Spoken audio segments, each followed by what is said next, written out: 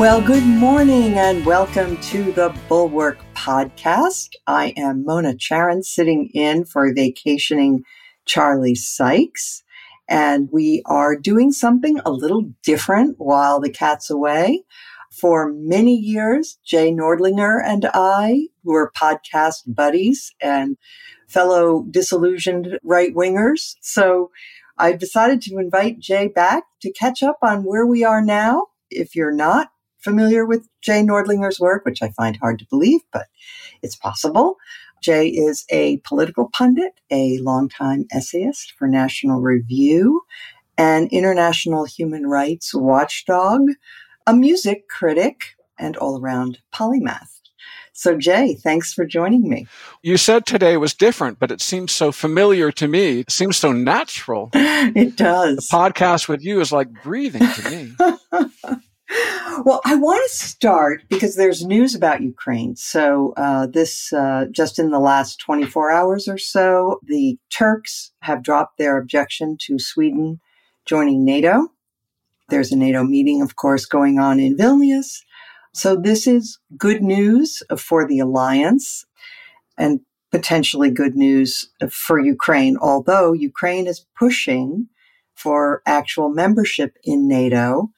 And I wonder if you have some thoughts about that, because I'm not sure what I should think. It strikes me that the objection that, well, if we allow Ukraine into NATO now, obviously they should become a member soon. But if we allow them in now, then are we in a hot war? Is NATO in a hot war with Russia immediately? What do you think about that? Well, Article 5 says what it says. You know, an attack on one is an attack on all. Mm-hmm. So if Ukraine is a NATO member and Putin is making war on Ukraine, well, that's an attack on NATO.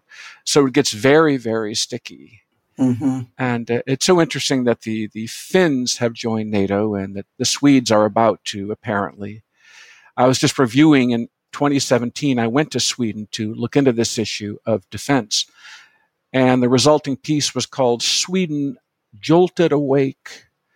And Sweden was always known as a so-called peace nation, Mm-hmm. but it found itself as a nation on guard against this revanchist Russia. So it's very, very sticky. NATO membership quite possibly would have saved Ukraine some years ago. But yes, there's a hot war now. So one of the things that I'm sure you're paying close attention to is the fact that support for Ukraine has declined dramatically in the GOP, but not among Democrats. And for people like you and me who spent our formative years thinking of the Democratic Party as the one who was less vigorous about international alliances and about national defense, and that's putting it politely. To put it mildly, and about standing up to the Russians, it's amazing. So here's a June poll. Found that 44% of GOP and GOP-leaning independents say that we are giving too much aid to Ukraine. And of course, it's trending in the wrong direction. Since the invasion, the number of Republicans who support aid to Ukraine has been dropping dramatically, whereas there's been a slight decline among Democrats. Mostly it's held steady. And you know, it's like 14% of Democrats and Democratic-leaning independents say we're spending too much. So I'd be curious to hear you on this topic. I mean, you know, if you look around the right-wing infotainment sphere, you have figures like Tucker Carlson, who, again, he is no longer, thank God, doesn't have the platform he once did. But influencers like that who are outright Putin apologists, spokespeople. Talk about what's happened to the right. There's an old expression, you are what you eat. And for the last several years, I've taken to saying, you are the media you consume. I listen to people, I have a sense of what media they consume. And a lot of the media on the right are hostile to Ukraine and friendly to the Kremlin. This is quite a reversal. And, you know, some people who are near and dear to me are anti-Ukraine and pro-Kremlin. And they are victims, if you will. Maybe they aren't, but I'll say victims of the media they consume, which says that Ukraine is a woke nation with pride flags. In a free society, you can fly the flags you want. and that Putin's Russia is some, pardon the expression, bulwark against wokeness, and that Putin is a great defender of Christian civilization and all this, and it's just rank propaganda. It's all lies, and a lot of people have bought it. And there's also the fact that the president is a Democrat. And if you're in one tribe, you have to be against what the other tribe is doing, even if the other tribe is pushing motherhood and hot fudge sundaes. Yeah. If Biden announces that he is for puppy rescue organizations, support for them will go down among Republicans immediately. And vice versa. Yeah, and vice versa. It's a tribalistic instinct, but it is thoroughly disgusting. I mean, these Ukrainians ought to be celebrated on the right. Who today would receive a warmer reception at CPAC or Turning Point? Putin or Zelensky? I hate even to contemplate the question. That's right.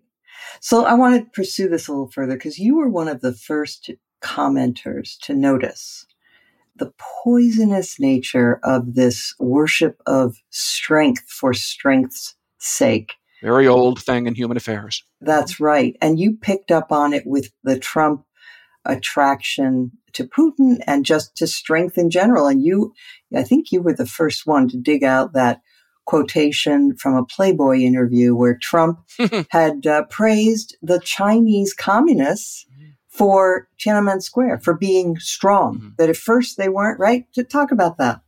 Oh, yeah, that's true. People often talk about Trump's inconsistency. He's a flip-flopper. He evolves. He goes with the flow wherever the crowd is, wherever the mob is, on abortion and other issues. But there are two things in life on which he's been absolutely consistent. He's been hostile to trade, always, international trade. He's never moved on that. And he's always been admiring of dictators, strongmen, always. And he faulted Gorbachev and the Soviet Union for not being strong enough, unlike the communist Chinese who put down the Tiananmen Square uprising. He said they did it with strength. He put it, it was awful. It was bloody, maybe, but boy, they did it. And he said, that's my problem with Gorbachev. Not a firm enough hand. Not a firm enough hand. And it was honest. Yeah. It was honest. I mean, he likes this kind of thing. Just earlier this year, and not very long ago, he was praising his top three, Xi Jinping, Vladimir Putin, and Kim Jong-un. And they're all top of the line, he said, top of the line. And he spoke with glowing admiration about all of them. Yeah, exactly. You could even be a two-bit dictator like Duterte in the Philippines. But if you engaged in extrajudicial killings, then Trump was all for you. So he praised Duterte, who killed thousands of people. He even changed about Maduro in Venezuela. We had that democratic push there for a while with Juan Guaido and so on. And apparently, Trump is kind of impressed by Maduro's resistance to it. I mean, he didn't crumble. Yeah. This has influenced the whole Republican Party. And years ago, I used to look at Putin's crude propaganda for himself, posing shirtless on horseback and supposedly killing wildlife, and so on. Or cuddling it, depending. Yeah. And I would think, boy, those Russians, boy, are they gullible? They're falling for this stuff. I owe the Russians a big apology. Yeah, I know. Okay. So now, when you look around at the Republican primary, we currently have a so-called masculinity contest among some of these people where they're bragging about... Did you see that video? Are we going to talk about DeSantis? With those oiled up bodies? Ooh, yes. Okay. Ugh, gross. I thought that was porn. Okay. So it is. So let's play. You can't quite get a sense of it from the audio, but let's just play a little piece of this so that we can get a sense of what we're talking about.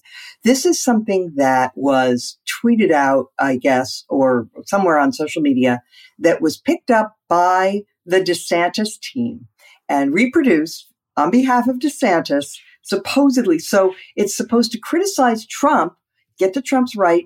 Trump is too woke. Okay, so let's hear a little bit of this.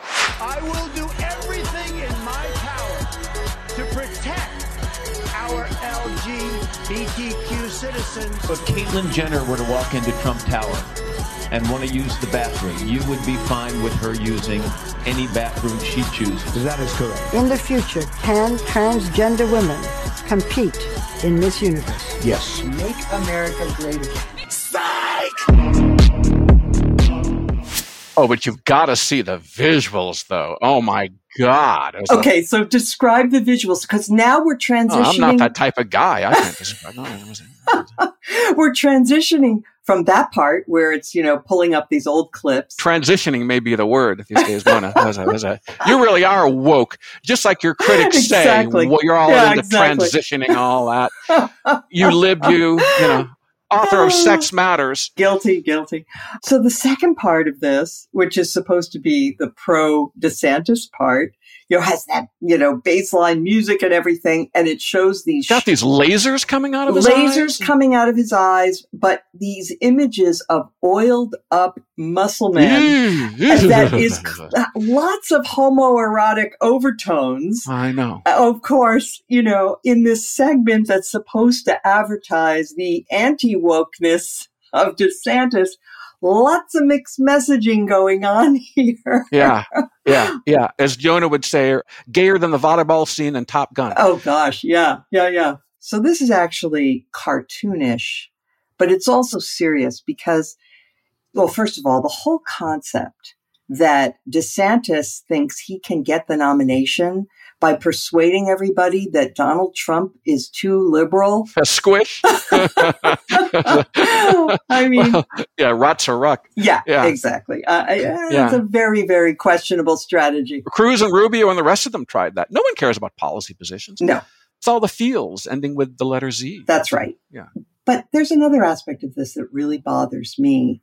And that is that, as people know, I feel like there is a very necessary conversation that we have to have in this country about how best to treat kids with gender dysphoria, which is a real thing. Trans people are a real thing.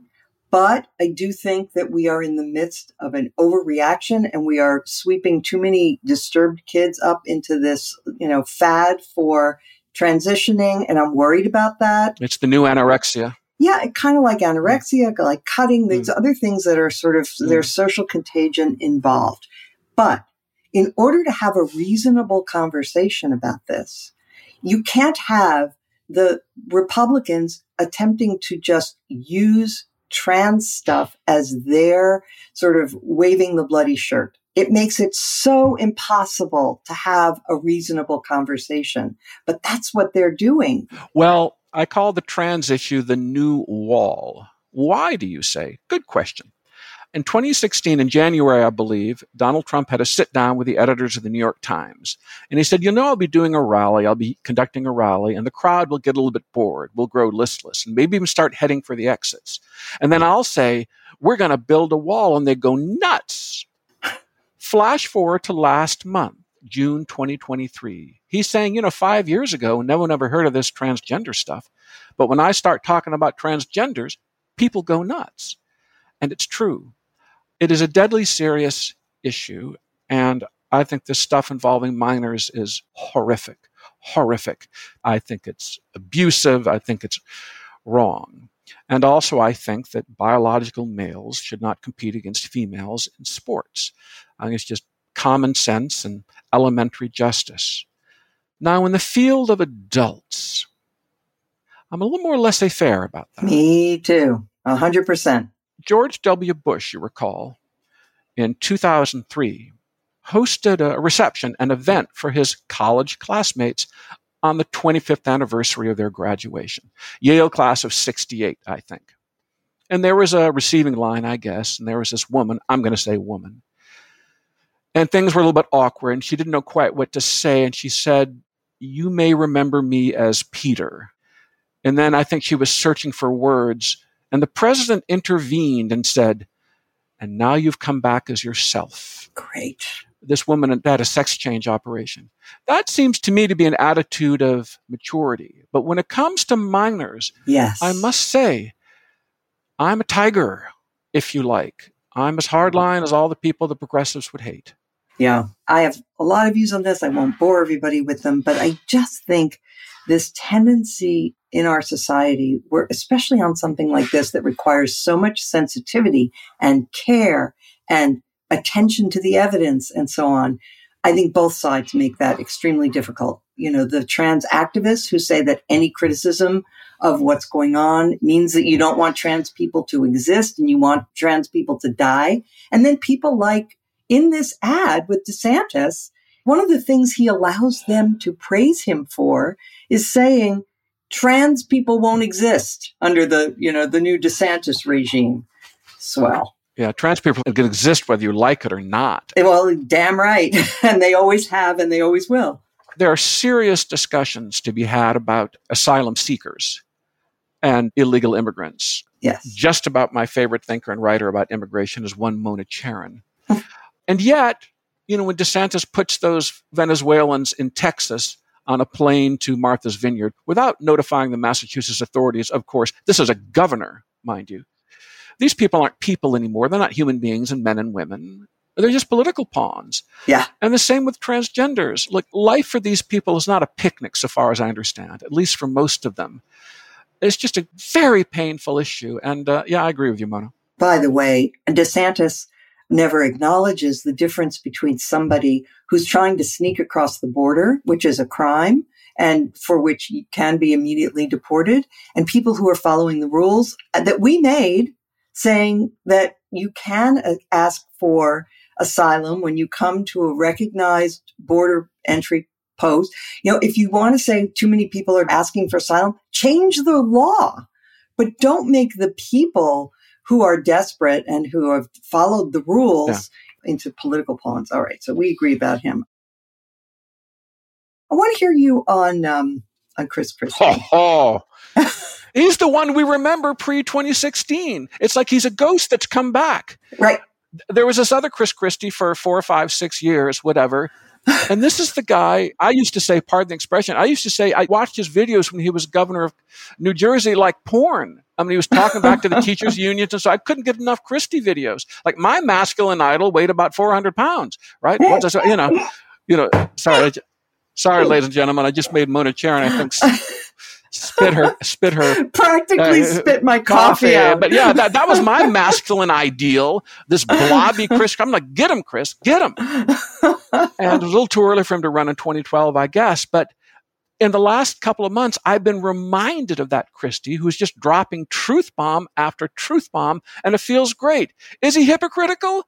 Well, 2 and 2 is still 4, even if you said it was 7 for some years. Yeah. I had occasion to attend a dinner for Chris Christie a few weeks ago. There were about 20 people there. And I would say he's enjoying himself. So that's a good sign, right? He's a bird out of a cage, a big bird, mind you. Yeah. But magna est veritas. He says things like Jared Kushner got $2 billion out of the Saudis the second he left office. That is a fact. Exactly. It's not even an opinion. And he says to this dear young man, this college student, what is your message to people in the Republican Party who think that the 2020 election was stolen? And Christie's not emotional. He's just coolly lawyer-like, I would say. He said, show me the evidence. Show me the evidence, and I'll fight this thing all the way to the Supreme Court and beyond. But there's no evidence. And then he goes through it. Simple truth is a powerful thing. May not win you an election, but it is so powerful. And it can change the atmosphere. Arguably, it already has. I mean, I think Will Hurd and Asa Hutchinson was doing this before, and God bless him. Will Hurd jumped in. I mean, you now have 3 candidates on the Republican side who are at least telling the truth, and you have more evidence, tiny little green shoots of people telling the truth. I want to read what Nick Catoggio, also known as Allah Pundit, it used to be called Allah Pundit, now at the Dispatch, but he said, this is about Christie, all of what he said is so plainly true as to border on banal, yet so unusual for a prominent Republican to admit. So it feels wildly transgressive. It's not what you'd say to win votes in a national GOP primary. It's what you'd say when you've undertaken to knock down a wall of silence for the righteous fun of it. Well, that's what Václav Havel did. That's what he wrote about in The Power of the Powerless. Just try to live in truth. Yeah. Try to live in truth and not cooperate in lies. It's what Liu Xiaobo talked about in China. I've just been reviewing his life. Just a simple truth. He was the great Chinese democracy leader and intellectual who was imprisoned several times, and he was awarded the Nobel Peace Prize in 2010. It did not improve conditions for him, and he died still in custody in 2017. He was a great, great man. And Harry Link, with a Chinese dissident co-author, has just written a biography of him. But simple truth. Arthur Waldron, as I recall, the China scholar, had trouble getting tenure at Princeton. He went to Penn, has had a long, wonderful year at Penn. But he would say such things as the Korean War began when the North invaded the South. And that was considered radioactive. Mm-hmm. A simple fact, Wednesday follows Tuesday, can be so powerful. Well, now, speaking of that, Mike Pence is in the race. There's another one. Ambivalent city for the likes of you and me, Mona Charon. God, yes. He was such a worm throughout the Trump administration, such an invertebrate. But, of course, on January 6th, he did that all-important right thing. And now he's being challenged about it on the campaign trail. And you talked about this. Well, with Pence, I used to say about January 6th, what a low bar. He wasn't a traitor. He chose not to betray his country and violate his oath. But in his world, that was big. In the world he inhabited, that was really big, not to betray his oath, when so many would have applauded him, celebrated him for doing so. Right. And he's just gone to Ukraine.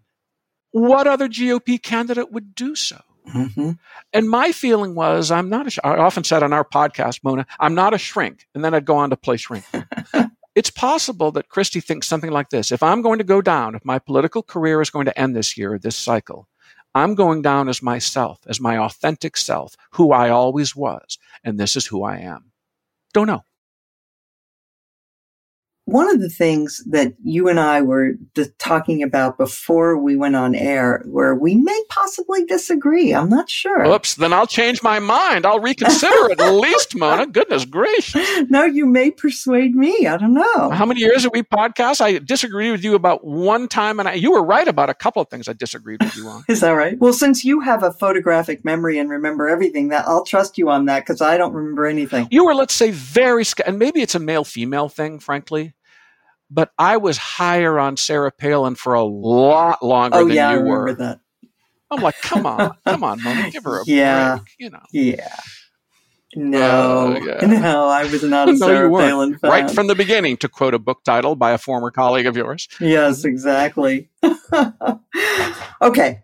Legacy admissions. This is the new hobby horse. People are saying, okay, now that we got rid of, race-based preferences, let's get rid of legacy preferences too. That'll be more fair because legacy preferences go mostly to the children of people who've already succeeded, and it goes disproportionately to white Americans. So, but you say you're kind of for that. First of all, I think the issue of public funding is dicey, but I think basically colleges and universities should set their own policies. I don't think there has to be a uniform policy from sea to shining sea, as Bill would say, Bill Buckley. And also, I wouldn't favor something like legacy admissions in a country such as France or Japan, where there are a few elite universities and so much is riding on where you go. So much is riding on it. These poor Japanese kids, my gosh, they don't get into the right school or something. It's just curtains for them. Determines their next 60 years. It's just terrible. In our country, from sea to shining sea, with our zillions of colleges and universities, my goodness, I think there's something sweet about family traditions. It's a kind of, I would say, a benign tribalism that I like, and I think is kind of sweet. Now, stipulate that people will be roughly qualified for admission. Is there not something kind of sweet or at least benign about, a family generation after generation? This is their college. Fathers and sons may have the same professors, right? They sing the same fight song and alma mater. They wear the same colors. They donate. It's a little tradition. So what? But there's so much churlishness and envy and resentment in the world. Nah, nah, nah, they get to get that. Yeah, yeah, fair. All these little, our snowflakey nation. Grow the hell up. I mean, you'll find a college or university to go to. So I'm going to sit here and take my rebuke from one Monachera, and I'm going to listen very carefully. Okay. I think we do disagree on this. And here's why. One of the things that I think is an underlying thread when we discuss the rights and wrongs of affirmative action is how much of the disadvantage that African Americans in America in 2023 face is because of their skin color, and how much is because of centuries of racism and Jim Crow and the accumulated disadvantage. And I think we pay way too much attention to current discrimination against people for skin color and not enough to ancestral disadvantage. For example, I've cited this a few times, a large number of the people that get admitted to these elite schools for their skin color are not even like technically African Americans. They're African immigrants who've come recently. I mean, they're Americans now, but they're recent immigrants from places like Nigeria or the Caribbean or other places. That's a tricky part of the phrase African American, isn't it? It's a tricky thing. This whole thing is full of landmines, but I just step right on them. I'm too old. But here's the thing.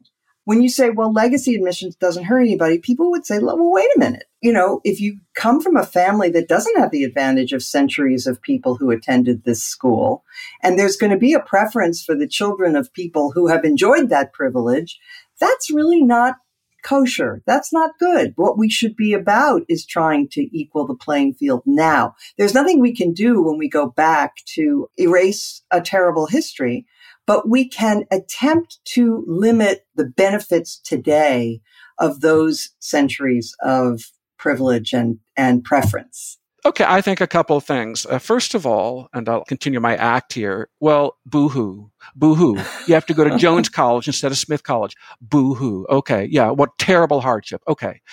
Spelman wants legacy admissions, fine with me. If some other school wants legacy admissions, fine with me.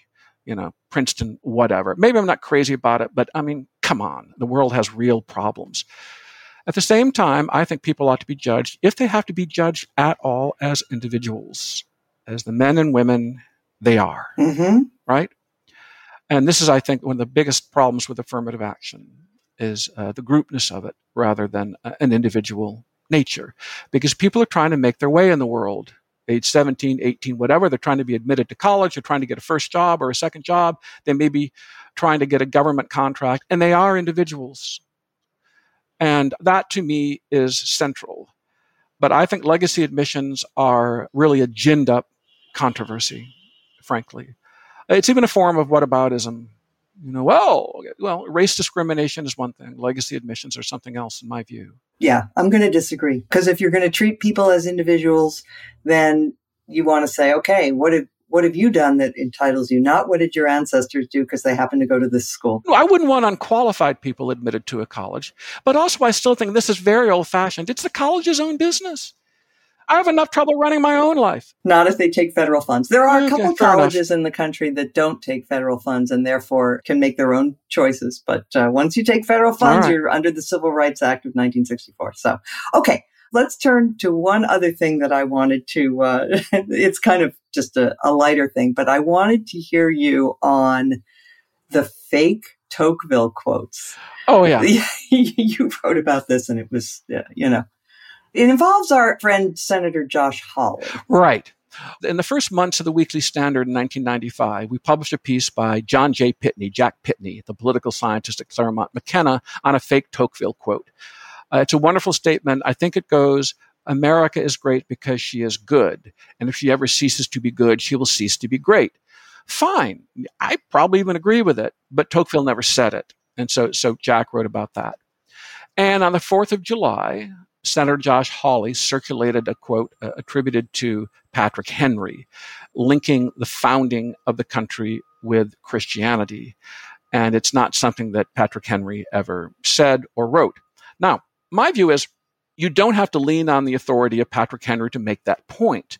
You can lean on others, or if you think it's true yourself, simply say it. So people pointed out that Patrick Henry didn't say this. Now, the manful thing to do, if you will, is to say, okay, sorry, my bad. I made a mistake. It's a little embarrassing. It didn't come from Patrick Henry, but my point holds. And here's why. This is a point I'm trying to make. Forget Patrick Henry. Mm-hmm. But no, Hawley didn't do that. He said, like, I hear the libs are major triggered by, he talks like some right-wing valley girl. Man up, dude. Man the hell up. I think he just wrote a book about manliness and say, I made a mistake. Shouldn't have circulated it. My intern got it wrong. Maybe that wouldn't have been so manful. Whatever. But it went out under my name, and Patrick Henry didn't say it. My bad. And then go on from there. But it's still correct, he can say, and here's why. But he couldn't. He just couldn't. My goodness, we ought to elect adults to the U.S. Senate. I'm done. Oh, good one. Did he get a legacy admission? What did his father do?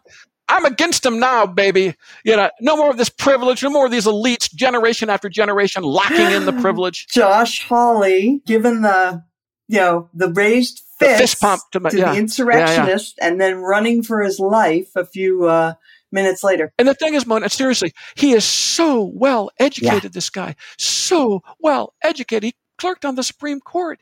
He's got to know these basic things, He's not a dunce. Of course he knows. I loved what you said about Hawley and masculinity because, as you know, I wrote a whole book called Sex Matters where I talked about healthy masculinity and that we shouldn't link the words toxic and masculinity, except in rare cases where, there are situations where it is, but we shouldn't think of masculinity itself as being inherently bad.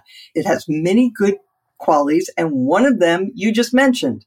It applies to men and women, of course, but, the idea of taking responsibility for yourself, manning up, being self-sufficient, and also, in a healthy society, manliness, properly understood, means taking care of weaker people, taking care of those who need help. You're damn right. And that is something that the whole right wing has distorted beyond recognition. Their idea of masculinity is the absolute opposite. It's the whiniest, weakest, nasty, it's little boy behavior. It's the complete opposite of what a mature, manly person should be. Well, the testimony of the mother of three sons is very, very powerful. And I will say here on the air what I've said in print many times. Mona, I imagine you're pretty disaffected from what is called conservatism. I am. But I'm here to tell one and all that there is more conservatism in one paragraph of Sex Matters than there is in 10 Trump rallies. You are a conservative, just not as understood by our topsy-turvy world today.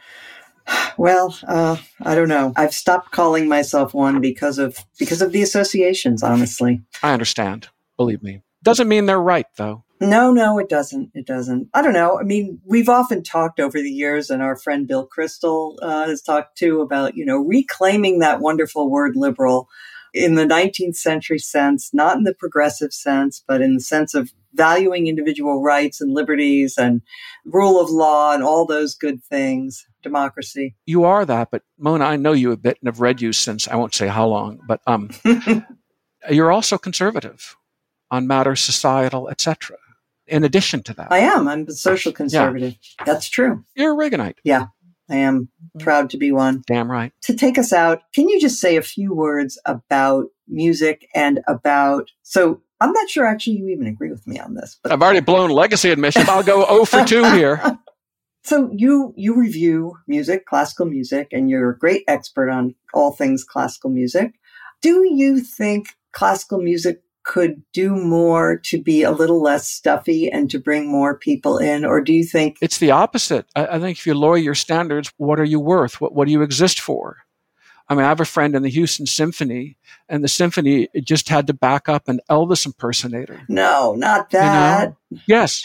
Yeah. The Detroit Symphony Orchestra, my home orchestra, if you will, at its summer festival or former summer festival in Meadowbrook was scheduled, I believe this concert got canceled, to present the music of Def Leppard. I don't even know who that is. It's a rock band. Okay. I believe it's an English rock band. And one of my points is there's no admirer of the Detroit Symphony Orchestra that wants to hear it play Def Leppard. And there's no admirer of Def Leppard who wants to hear the Detroit Symphony Orchestra play Def Leppard. I mean, it's just screwy. Have a little confidence in who you are and what you do in your own art, your own repertoire. Lift people up. They may like it. Offer them the good stuff. This goes for literature and film and everything else. Don't always stoop. Some people may wish to rise to you. I remember Leonard Bernstein in the 1960s and 70s. He would do these young people's concerts in Carnegie Hall. They were televised at 8 p.m. on Saturday on CBS. And these kids would pour in, not fancy kids from Groton and Choate and so on, but from PS 141 and so on. These kids of immigrants that, who knows whether their parents ever bathed more than once a month or so. And they'd come into Carnegie Hall and Bernstein would talk to them at such a high level and they liked it. And it was a good thing. So no, I say, keep your standards high and invite people up to them. You see, Bill Buckley spoke the same way with all his vocabulary to everyone. And you know what? In those days, they liked it.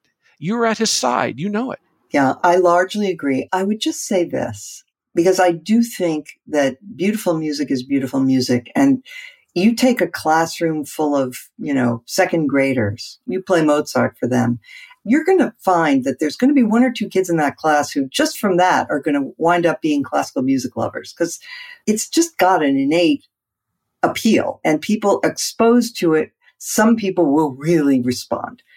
But what I would do if I were king of the universe is that I would make classical concerts a little bit more user-friendly in this sense. I bet there are lots of people who are intimidated because they don't know the rules and they don't know when you're supposed to applaud and when you're not supposed to applaud. And they go to a concert and it seems like everybody else knows what to do.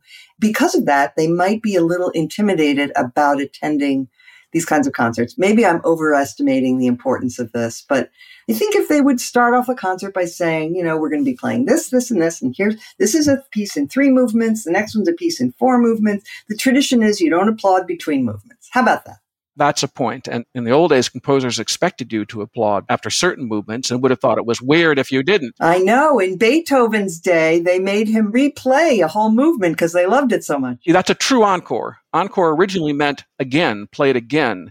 Later it came to mean, or bis, they say in Europe, a second time. Later it came to mean play something else or sing something else. But encore originally meant same thing again, please. Mm-hmm. I've written so many words about this over the years. I'll say this. I caution classical music people, always have. Resist the temptation to whore after popularity. You will never be popular, ever. You're not supposed to be. Classical music is a minority taste. There's a reason pop music is called pop music. It's popular. It's supposed to be popular. And you are not, and that's fine. But a lot of people aren't fine with it. They think, we have to be liked. No, you'll never be liked and approved of by all. Ever. Stop trying. It's like these pathetic people in churches. Oh, we have to make churches more. Look, just offer the best and draw people to you.